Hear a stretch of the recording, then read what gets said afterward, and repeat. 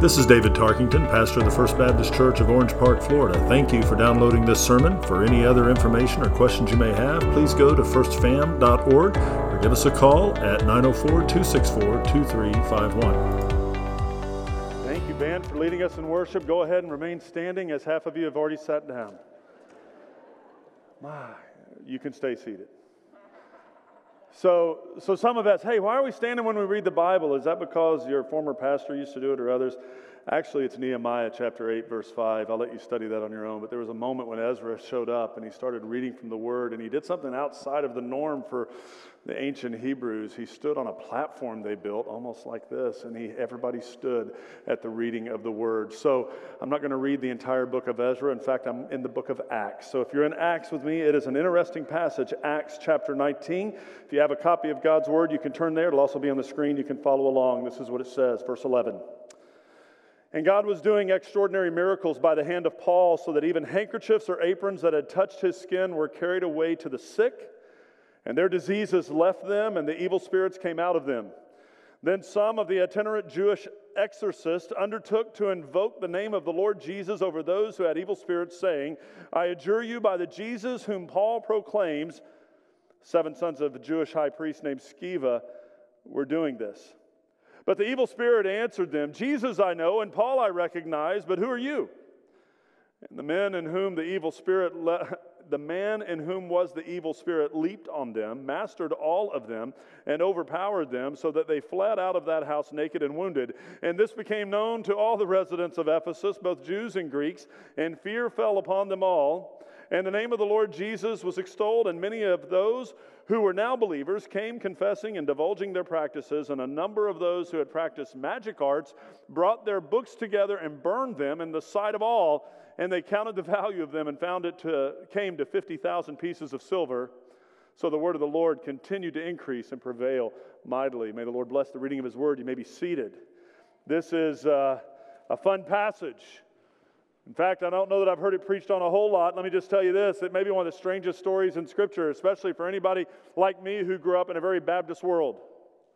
There are certain stories we just don't get a lot of teaching on. And let me tell you that if you're looking for a synopsis, if you're looking for how this one can be wrapped up, here's what it is. This story involves a popular preacher and missionary, miraculous handkerchiefs, profiteering from religion, satanic panic, identity confusion, violence, public nudity, and book burning. And let me just say, we didn't do this one on the Vacation Bible School felt board when I was a kid. And I've never seen the VeggieTale reenactment of the book burning and the naked people running through the city. So this is, of course, VeggieTales, they don't wear clothes, but nonetheless, don't get me off on that one.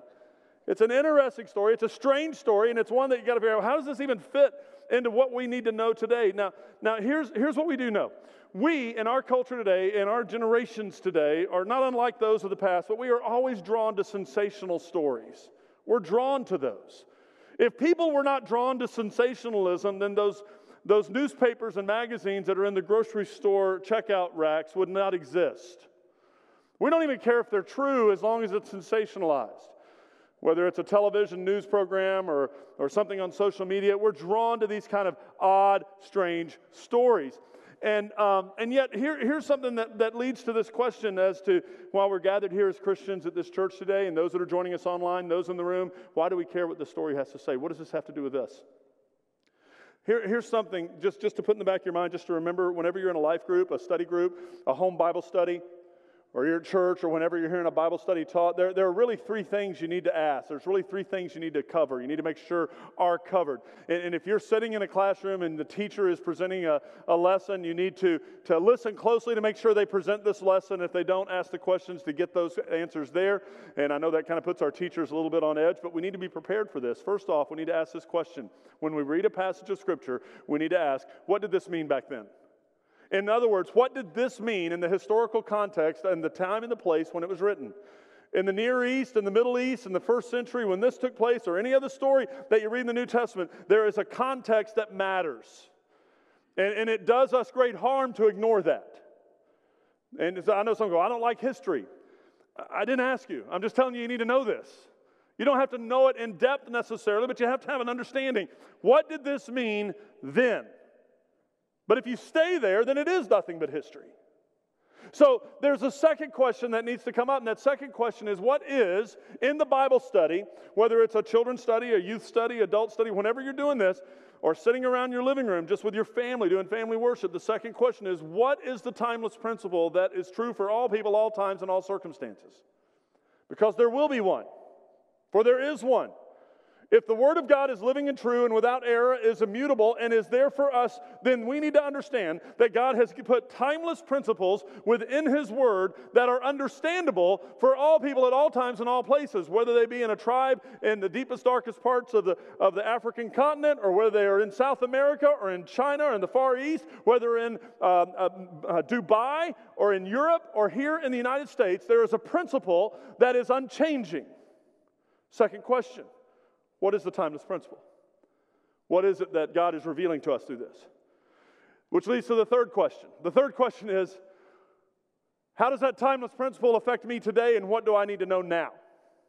See, the problem with our kind of our westernized, Americanized Christianity is we skip 1 and 2 and we go right to 3. I read a Bible story and I want to go, why do I care? Why do I need to know? What does this do for me? And if we're not careful, what you really are seeing is the infiltration of a self-help movement disguising itself as Christianity, so that every Bible story we read with these eyes and these ears going, why do I care, and why do I need to know, and how does this help me today? See, the self-help mantra is real, and it's big, and it's infiltrated in so many different areas.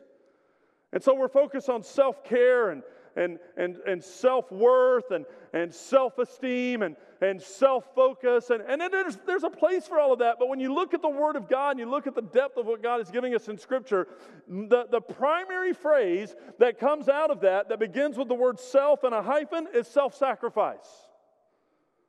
Right? And so when I'm looking at the teaching of the Word of God, I'm going, well, this is an interesting story. There's these demons here, and there's this guy with magic hankies, and there's this thing going on with naked people and book burning. That's what happened then. And if you're not careful, you're going to miss the timeless principle and think it's about book burning. Or you're going to think it's about exorcisms. Or you're going to think it's about something that's not about. While it is about that, that's not the primary timeless principle. So now we jump over to 2021 here in America, post-pandemic world, trying to figure out how to do life. What does that have to do with me? Because if I can't figure that out, then church is continually boring to me, because it's just a bunch of stories that I can't figure out why I need to know. But see, here's the great thing about the Spirit of God, and here's the great thing about what God does, is He never wastes our time by our time spent in the Word. We just got to have open eyes and open ears to say, God, what are you trying to say to us? What do I need to know? So what we're looking at here, if you go to verse 20, there's a primary verse here, and I want us to hold on to this. I want us to look at this verse and verse 20 at the end of that section as the one that all of this leads up to. And if you're going to look for a primary key verse, this would be it. So the word of the Lord continued to increase and prevail mightily. I mean, that's the goal. I mean, First Baptist Church of Orange Park is in a time of crisis of belief. I mean, call it what it is. We got more pews than people. We got more parking spots than cars. We're in the old part of the town. The town has changed. The town has gotten older. We're trying to reach our community. We recognize we're in an older part of Orange Park. New move-ins aren't necessarily coming around here, though some are, and it's just a different world. Some of us are actually, unfortunately, are still living like it's 1995, but it's 2021, and we've got to figure out, what does this mean for us today? I mean, I'm excited about what God has for us in the future, but that means we can't live in the past if we're going to get there. But we must learn from the past. See, there are some great things ahead of us. You know my goal in life right now? You know my goal in ministry? I've been here. I posted a picture. Oh, yesterday was National Daughters Day. I figured it out late at night, so happy Daughters Day. So I'm scrambling for old pictures, and I posted a picture of my daughter Ashley and I think you were like 3 months old, right? And so thankfully, Terry Simmons, he's not in this service. He was in the first one. But he came and said, hey, I saw that picture you posted. And he said, man. I said, yeah, what do you think? He goes, wow, you were young and skinny. Yeah, I know, because it was a long time ago. Who said I had dark hair? Who said that? This is not an interactive, you can go online, you can type a question, I'll ignore it there, but don't say things out loud, that'll throw me off.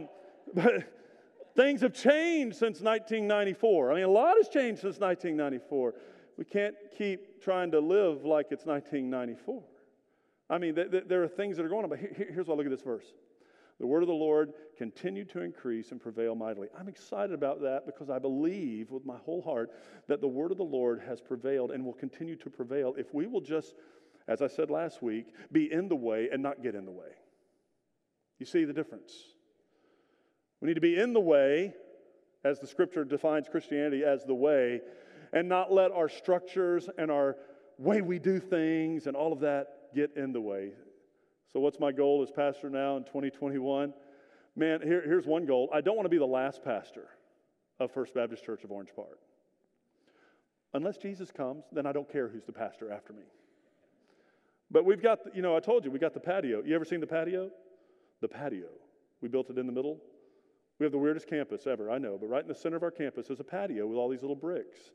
And these bricks were sold to church members to get engravings on them so we could pay for the patio. That's why we did it. And there's all these pictures, all these little bricks of all these little pastors. Pastor so-and-so was here from this year to this year. Pastor so-and-so this year to this year. Pastor so-and-so this year. And I'm on there, and it is the creepiest thing in the world because it looks like a tombstone. I mean, it really does. David Tarkington, pastor, and it has the year and a dash. And I'm like, God, man. Creepy. But I look at that, and I got a lot of thoughts that come to mind when I look at that. The first thing, and I've shared this with you before, is that God really revealed to me that in the grand scheme of things, and most of you recognize this, I did not plant this church, 1921, but God has allowed me and has called me, and you have affirmed that, and I am serving you as your shepherd, as your pastor here in this role since 2005 in the role of lead pastor, since 94 on staff. So I've been here a long time, back when I had hair, and dark hair. But one of these, I look at that and there's going to be a pastor after me someday. I'm not going to resign today. I just want you to know there's going to be a pastor, I hope, after me someday. But while my brick is still there with a dash, I want to make sure that we are a church that is not trapped in the past, not lamenting the present, but are seeing the word of the Lord continue to increase mightily and prevail. There's going to be a future First Baptist Church of Orange Park that none of us will be a part of if the Lord tarries. But if we're faithful today, there will be. It'll be an amazing moment. And I don't know, it was a Pink Floyd that sung, "I'm Just Another Brick on the Patio." Was that them? Something like that. Nevertheless, I shouldn't use those references. So the word of the Lord continued to increase. Let me just say, before the word trending became a trend, and before we started using the word viral, we're really not using that now that there's a pandemic, right? Probably not the most appropriate term to use. Man, it went viral, isn't everything? But nonetheless, here's what I found to be the case in the Scriptures. Before the internet, before hashtags, before trending items, the gospel of Jesus Christ was spreading like wildfire. From person to person, to city, to nation to nation. No respecter of skin tone, heart language, religious background. God was going after everybody. And here's the good news. He still is. He still is. God was pressing forward through his people, through his missionary, through his pastor, through his disciple to increase the talk, the message, and the gospel among the people. Then it says to prevail mightily. And I like that word prevail mightily. I don't know, that little phrase, it just sounds like it just is saturated in power. There's power in the word of God. Let me just help you understand something. There's no human being that can generate that kind of power to see that kind of trend. We, in our creativeness, can't be that creative to get the gospel everywhere. We can be obedient in the creativeness God has given us, but we've got to be very careful that we're not trying to outplan God and orchestrate his creative movement. I grew up in a Baptist world, in a church world, where we used to have these week-long revivals. Some of you remember those, where we would call the professional evangelist in, and he would preach from Monday through Friday. And it was always weird to me, even as a kid, because I'm sitting there going, how do we know it's going to be a revival? See, you really don't know if it's a revival till after it's done. But we would always advertise it as we're going to have revival. My point is, if you know you need revival, why don't you just go ahead and get revived rather than schedule it 3 months later? I don't know, but that's just me. I was a teenager. I just thought things like that. I'm sure that's not right. But in the pastoral Christian world, I don't know if you knew this, but a lot of these evangelists would send ahead plans and notebooks, 3-ring binders. Now it's all downloadable PDFs, I guess. But they were all orchestrated, and they weren't necessarily bad, and they weren't sinful, but there was a plan. If you want to see revival take place in your church, then here's the 3-ring binder. Get yourself like 20 committees and organize yourself to the nth degree so that when Monday comes of the revival, the crowd is full, the building is full, and the movement is taking place, and we're planning it, and we're preparing for it. And I know we should be praying for it, but there is this problem, there is this problem that we seem to sometimes think that if we just get all the ducks in a row and get all the dots on the I's made and all the T's crossed, and if we're obedient to just be very, very organized and pre-planned out with our committees and our structure, then God will do what we tell Him to do. But movements of the Holy Spirit are rarely planned ahead, at least by us. In fact, if you've ever experienced something like that, you know it's something unique, and you know it's something special, and you know it's something that if you ever go to church and you can't wait to leave, the Holy Spirit probably wasn't working on you. But if you ever go to a service or you're in a gathering, you're in a home Bible study, and all of a sudden it's been hours, and you're like, wow, it just feels like we've been here for a few moments, then something is much deeper going on within you. What happens, though, in Christian life, and especially in our culture, is when we have those rare experiences, we try to replicate them by just doing the same thing next time so the same thing happens. But that's not how this works. See, our goal is to be obedient in this so the power of God will work mightily through us at those moments as God has orchestrated this. Long before man began to discover ways to get messages shared beyond one location, before multi-site, before streaming, before online, before all of that happened, God was already at work and increasing His work, powerfully displaying His character, and effectively going where those who needed Him the most. The gospel is the good news. We know that. We also know it's only good if you hear it in time. We get that. But we have to remember this, and I think this is a big shift for us in our whole leadership team. Our staff has been going through a lot of training over the last few months, and it's leading us into some conversations that are necessary. We know the gospel is the good news, but we also need to understand the gospel is more than simply a presentation given to a crowd. It's more than another class. It's more than intellectual knowledge. The gospel is more than a curriculum. It is more than a set of 3 points on how to get through the day. In fact, wow, when this pastor leader said this, it just shook me. He said the gospel was never intended to draw a crowd. Now that just seems to, what? Because see, in our mindset, success in ministry is more people in the room and more baptisms. But neither of those equal disciples. And our calling is to make disciples. And Jesus, when He taught, and if He is the epitome of the gospel, which He is, it's just the thing of the crowds, 5,000 men plus women and children one time, 4,000 men plus women and children the next time. But from a Western perspective, we would look at the crowd on the side of the hill and go, wow, mega church, great job, Jesus. But if you follow His ministry after that, you recognize that He systematically whittled that down to a group before then it had multiplied and became the church that we know today. The Western world would say Jesus was a failure as a pastor because He couldn't keep the crowd. But what He did do was pour into the disciples who became more than just audience members and became multiplying, replicatable disciples. And then we see Pentecost, and then we see the rest of this take place. And when you recognize the gospel as the heart of what we do, which it is, the heart of who we are and how we live, then you know the gospel is the good news. And it is the good news of redemption to the undeserved, which is all of us. Through the blood of Jesus Christ, the Son of God, the blood sacrifice of the Lamb of God, and the resurrection of Christ Himself, the Lord of Lords and King of Kings. See, the gospel is the key, and the gospel is Jesus.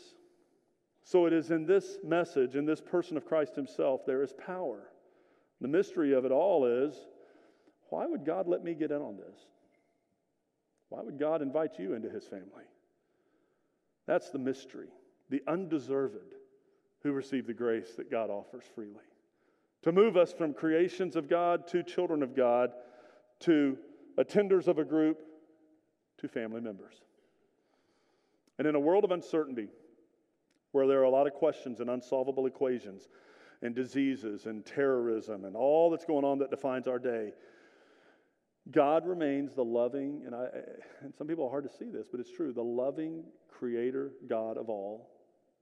His hands are not shaking. He is not the God who spun the world into existence, sat back and just watching it play out, though some believe that. That's not the God of the Scriptures. He is the God who is very intentionally involved. He is not stepping back. He is not uninvolved. He is present here today in this place. And God will not be mocked, but He will do what we will do to be glorified. And the word of the Lord will continue to increase and prevail mightily. When you look at this passage, some really weird things happen. I'm going to go quickly through this. If you look at verse 11, you see this power through these extraordinary miracles. Let me read this again. God was doing extraordinary miracles. Let me just pause right there and help let you understand. Apparently, there's a difference between miracles and extraordinary miracles. I never knew that. And I'm not trying to be facetious, but that is intentionally in there because the words aren't accidentally in Scripture. So there is an extraordinary miracle taking place here in Ephesus under Paul's leadership. God was doing extraordinary miracles by the hands of Paul so that even handkerchiefs or aprons that had touched his skin were carried away to the sick, and their diseases left them, and the evil spirits came out of them. So this word in Greek that is translated extraordinary miracles literally means miracles not of an ordinary kind, miracles that are so strange that they will draw a crowd, things that you just can't walk by and go, well, that's a trick. It's pausing. People are pausing in their walk to say, what is going on? And this is weird. You know how much weirder it gets? Handkerchiefs? Handkerchiefs and aprons used by Paul, if the people were able to touch them, they were healed. At that moment, I'm going, nah. Really? I've never seen that happen. See, I grew up, again, in a very structured, biblical, church-focused, Baptistic life. I like it. I'm not mad about it, all right? Just so you know. So magic handkerchiefs, they remind me, do you guys ever hear of Peter Popoff? Peter Popoff's a TV evangelist. He's about 198 years old. His ears are bigger than my feet. You know, the guy, I'm not picking on him. I have big ears, so I can say that. But he's a scam artist. He's an evangelist. Air quotes. He's a con artist on television that late night when you're tired of watching, you flip over to the end of if you have cable still and you flip over to those channels, you see him on his commercials selling water for $15 that he's prayed over that you can drink and it'll make you well. He's the same kind of guy, and there are others out there that if you will send $15, they'll send you a handkerchief and you'll be healed of your illness. This kind of scam has been going on for centuries, but what's happening here is not a scam. It's a little interesting how this works. This is not what we are used to. This is not the American that is a very American version of a matchstick man, of a con artist working his way around using Christ to make money. Fake Pentecostals and fake prosperity gospel hucksters who will send you, and you're like, who sends money to these people? That's what don't you ever watch it and go, who is giving, I'll tell you who's giving them money. Like grandmas and grandpas who are sitting at home and don't get out of the house and are sad and depressed. Listen, you can only watch reruns of Little House on the Prairie and Gunsmoke for so long before you start flipping channels. I like both of those. It just shows my age, right? So nonetheless, they flip over to this stuff and they go, wow, that guy just says if I had enough faith, I wouldn't be sick. I wouldn't be feeling like this. And if I just send him $20. So what happens? It's just $20. So they send $20. And they get some snot rag in the mail that isn't going to do anything. So what's the end result? Grandma's still sick. She's out $20 and got a dirty handkerchief. This is reality. So when I read this, I'm thinking, that's just like those other con artists. But this is different. This is not, because this is in the Word of God. And here's what we know. Paul is not sitting over here on the side selling handkerchiefs. He's not selling any of this stuff. It's kind of a weird deal. I don't understand it. It's weird, though. It's these handkerchiefs, which are not handkerchiefs necessarily. They would be sweat rags that he would use in his work. The aprons are aprons anyone that were in that day would wear when they're working with leather and they're tanning leather. And what did Paul do for a living to make money to put food on the table when others weren't giving him donations or bringing him in? He was making tents. So Paul was intentionally making tents throughout the morning hours, teaching in the afternoon, and in the evening hours, working hard. Why? To ensure that no one could categorize him with all the other con artists in the city of Ephesus that were preying on the poor, desperate people. So why did God choose to turn his old sweat rags and working aprons into some miraculous tool? I don't know. I'll read what one commentary says by Ray Stedman. He mentions this. He says, symbols which God chose to employ in order to underscore the characteristic of the apostle which made him a channel of the power of God. It's in the same way that Moses' rod was a symbol, that stick that Moses had. When he cast it on the ground, it became a snake. When he lifted it up and held it over the waters parted. But there was nothing magical about the stick. It's just a rod. It was the symbol of something about Moses, which God honored. So these sweatbands and these trade aprons were symbols of the honest, dignified humility of heart, the servant character which manifested and released the power of God. I don't understand why it worked, but I believe it did. And I don't believe it was replicatable because I don't think you have Paul hiring an associate minister to bring the anvil case full of rags to sell in Corinth at the next stop. I think it's here, in this moment, for this time, for the glory of God, not to be replicated, but it was an amazing thing, not unlike when people would walk through the shadow of Peter when they were healed. You know, those stories are there in Scripture. And people say, well, I don't know that I can explain those. That's why it's an extraordinary miracle. We don't like miracles. I mean, we do. We want our sick friends healed, and we'd like some miraculous thing. We call things that aren't miracles sometimes. But when it comes to real miracles, we like to know, I wonder how that works. And that's the mystery of the gospel. He's not telling us. You just have to believe. So this, an amazing, out of the ordinary, unusual miracle takes place to point people to God. Sadly, that passage has been misused by so many for so long that it's hard for us to even read it and go, okay, I believe it. Remember? What's it mean then? What's the principle? What's it mean now? I'll tell you what it doesn't mean now. It doesn't mean God wants you to sell handkerchiefs. It doesn't mean God wants you to send some huckster on TV $20 either. Let's go to the next one.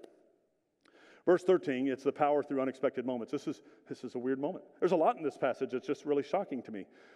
Some of the itinerant Jewish exorcists. Did anybody here know that there was a group of itinerant Jewish exorcists throughout the New Testament did their job? I didn't know that. Apparently there was a whole group of them. They undertook to invoke the name of the Lord Jesus over those who had evil spirits, saying, I adjure you by the Jesus whom Paul proclaims. 7 sons of a Jewish high priest named Sceva were doing this. Wow. When the miracles of God take place, and then they are viewed as simply a means for self-promotion or self-fulfillment, big problems are going to happen. And here's what happened. These itinerant Jewish exorcists were seeing what was happening miraculously. And they jumped on that bandwagon thinking, we can make $1 off this. The entire concept of demons and what was called in the 70s and 80s the satanic panic. You remember the satanic panic? You know, because your kids were listening to Kiss. You remember that when that happened, right? And Motley Crue and all those things, and everybody you were backward masking everything, and you know John Lennon killed Paul and all that stuff. You remember when all that was taking place? Do you not know what I'm talking about? No one knows what I'm talking about? Thank you. All right. I mean, am I the only guy that lived in that world? All right. So I'm not saying I believed it, but you know. The satanic panic was huge, and it led people to think that spiritual enemies are little more than made-up lies now to placate individual fears and uncertainties.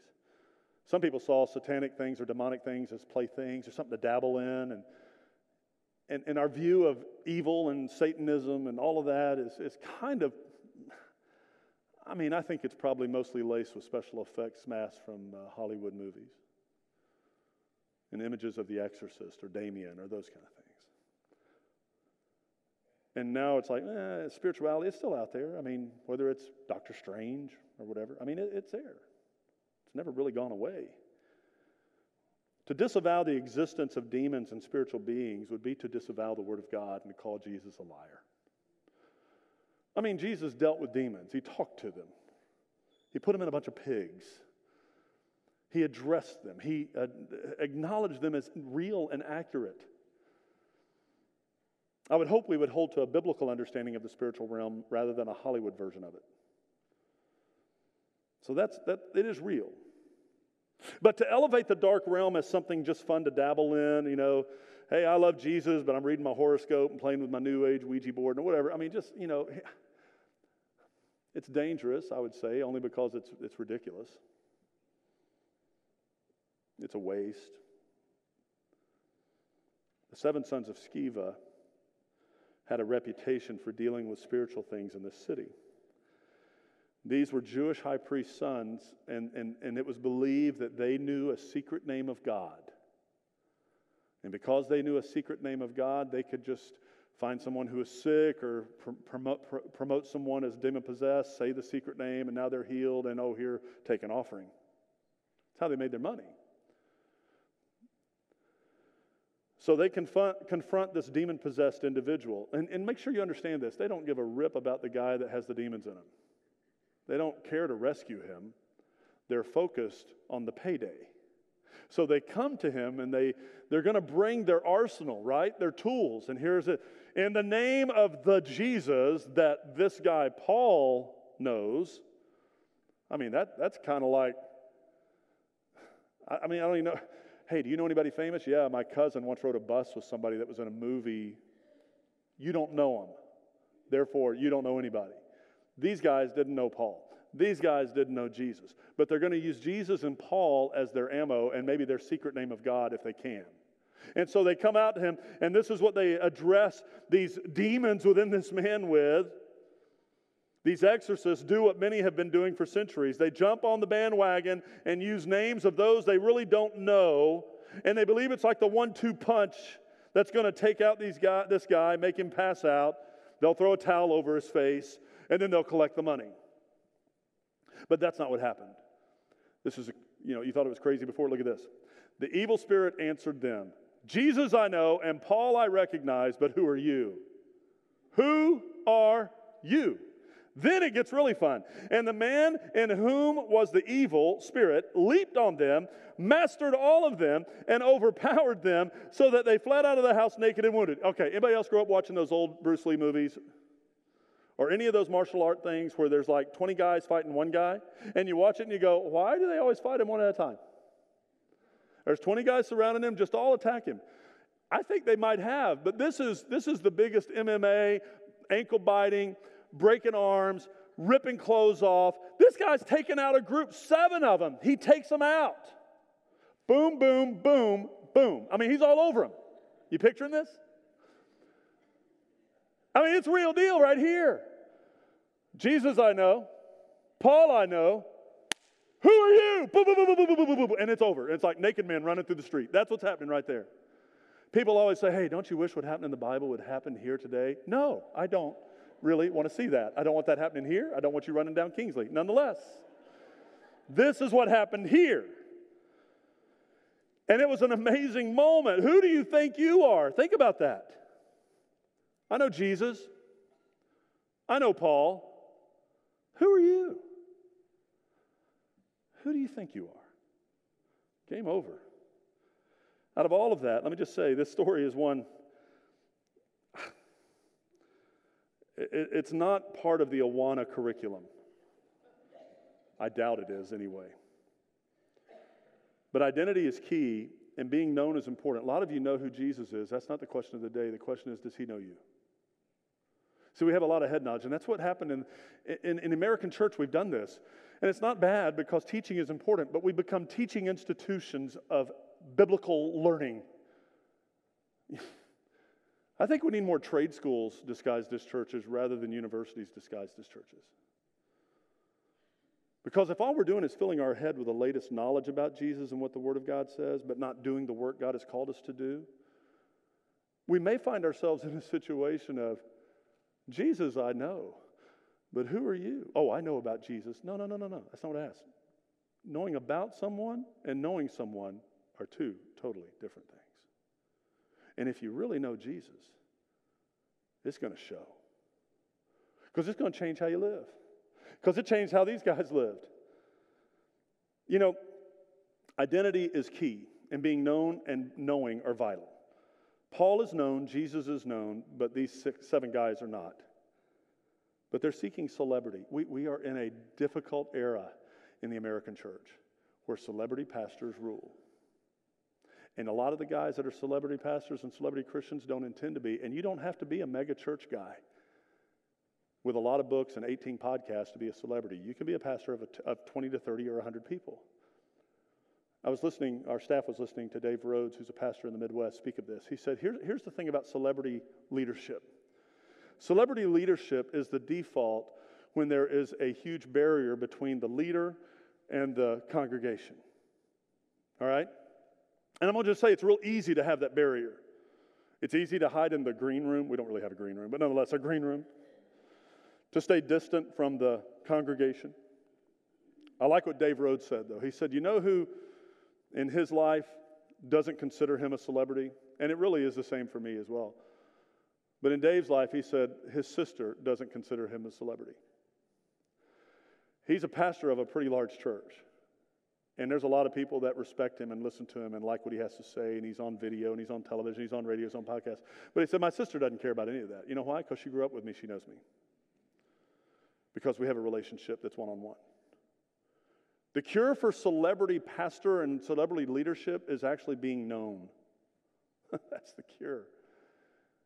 If you're watching me online today and I'm the only pastor you have and you live like 18 states away, please go find a church in your community. Because I can't pastor you. I'm just a little face on a screen.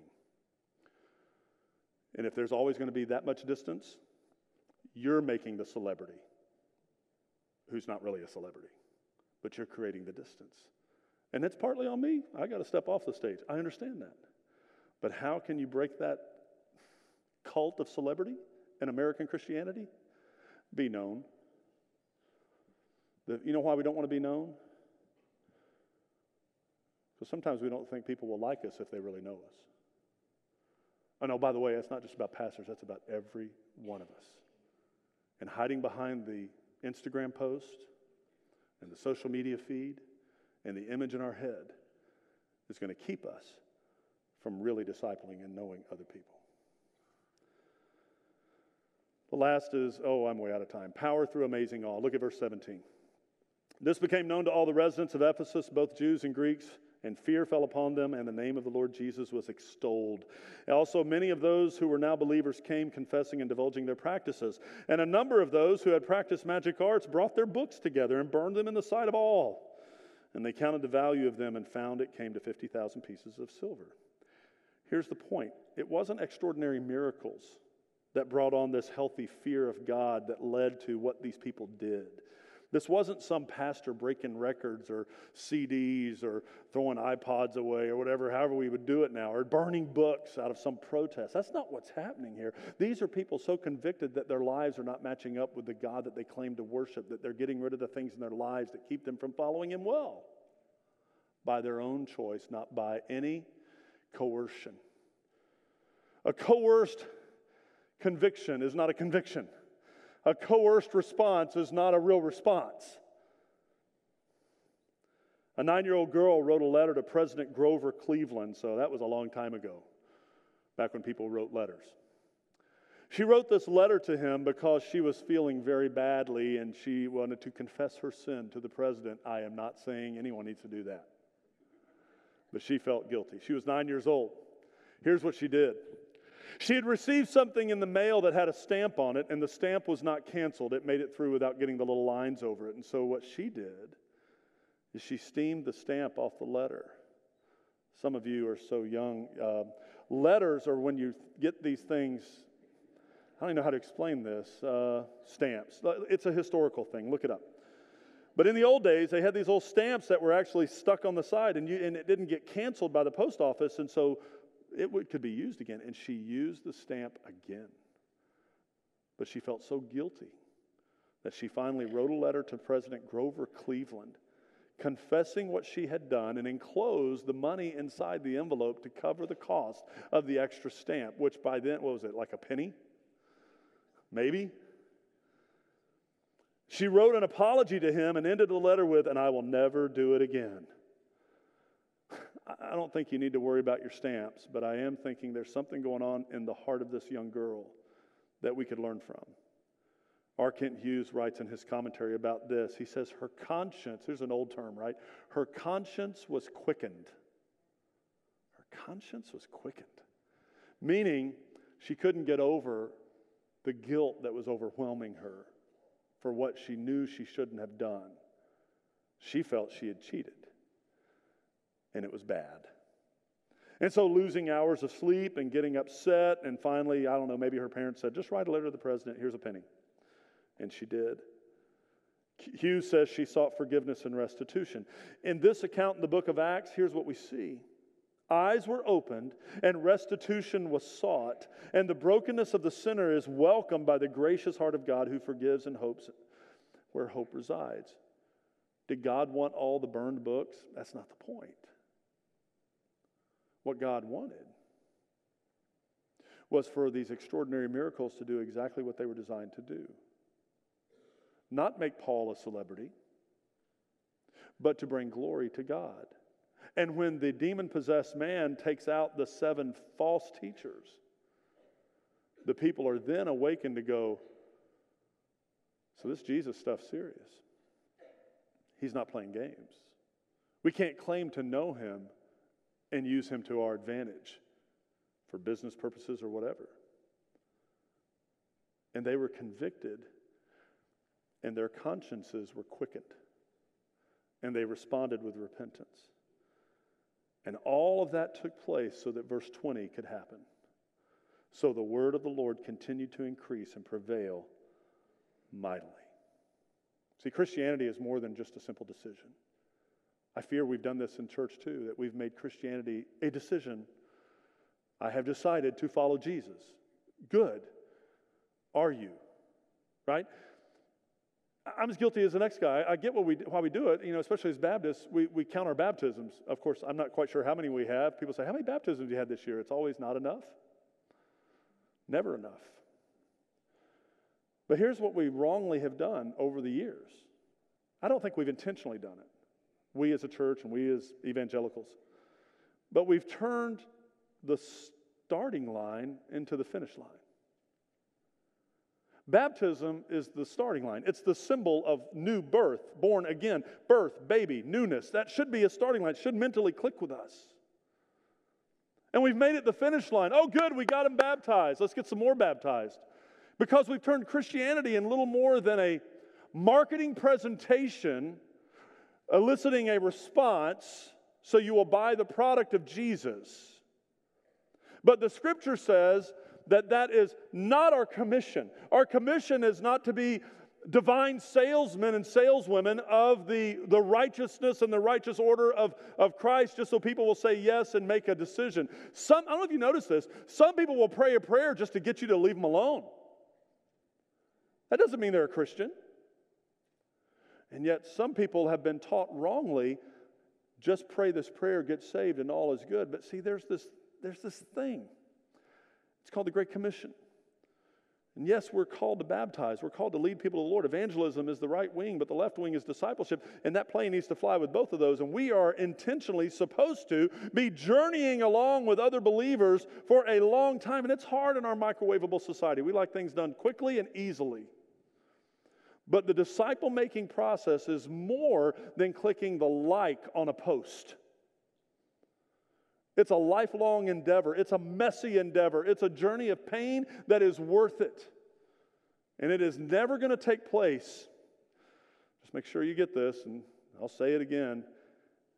Biblical discipleship will never take place in the structure of your Sunday school class as it's formed now.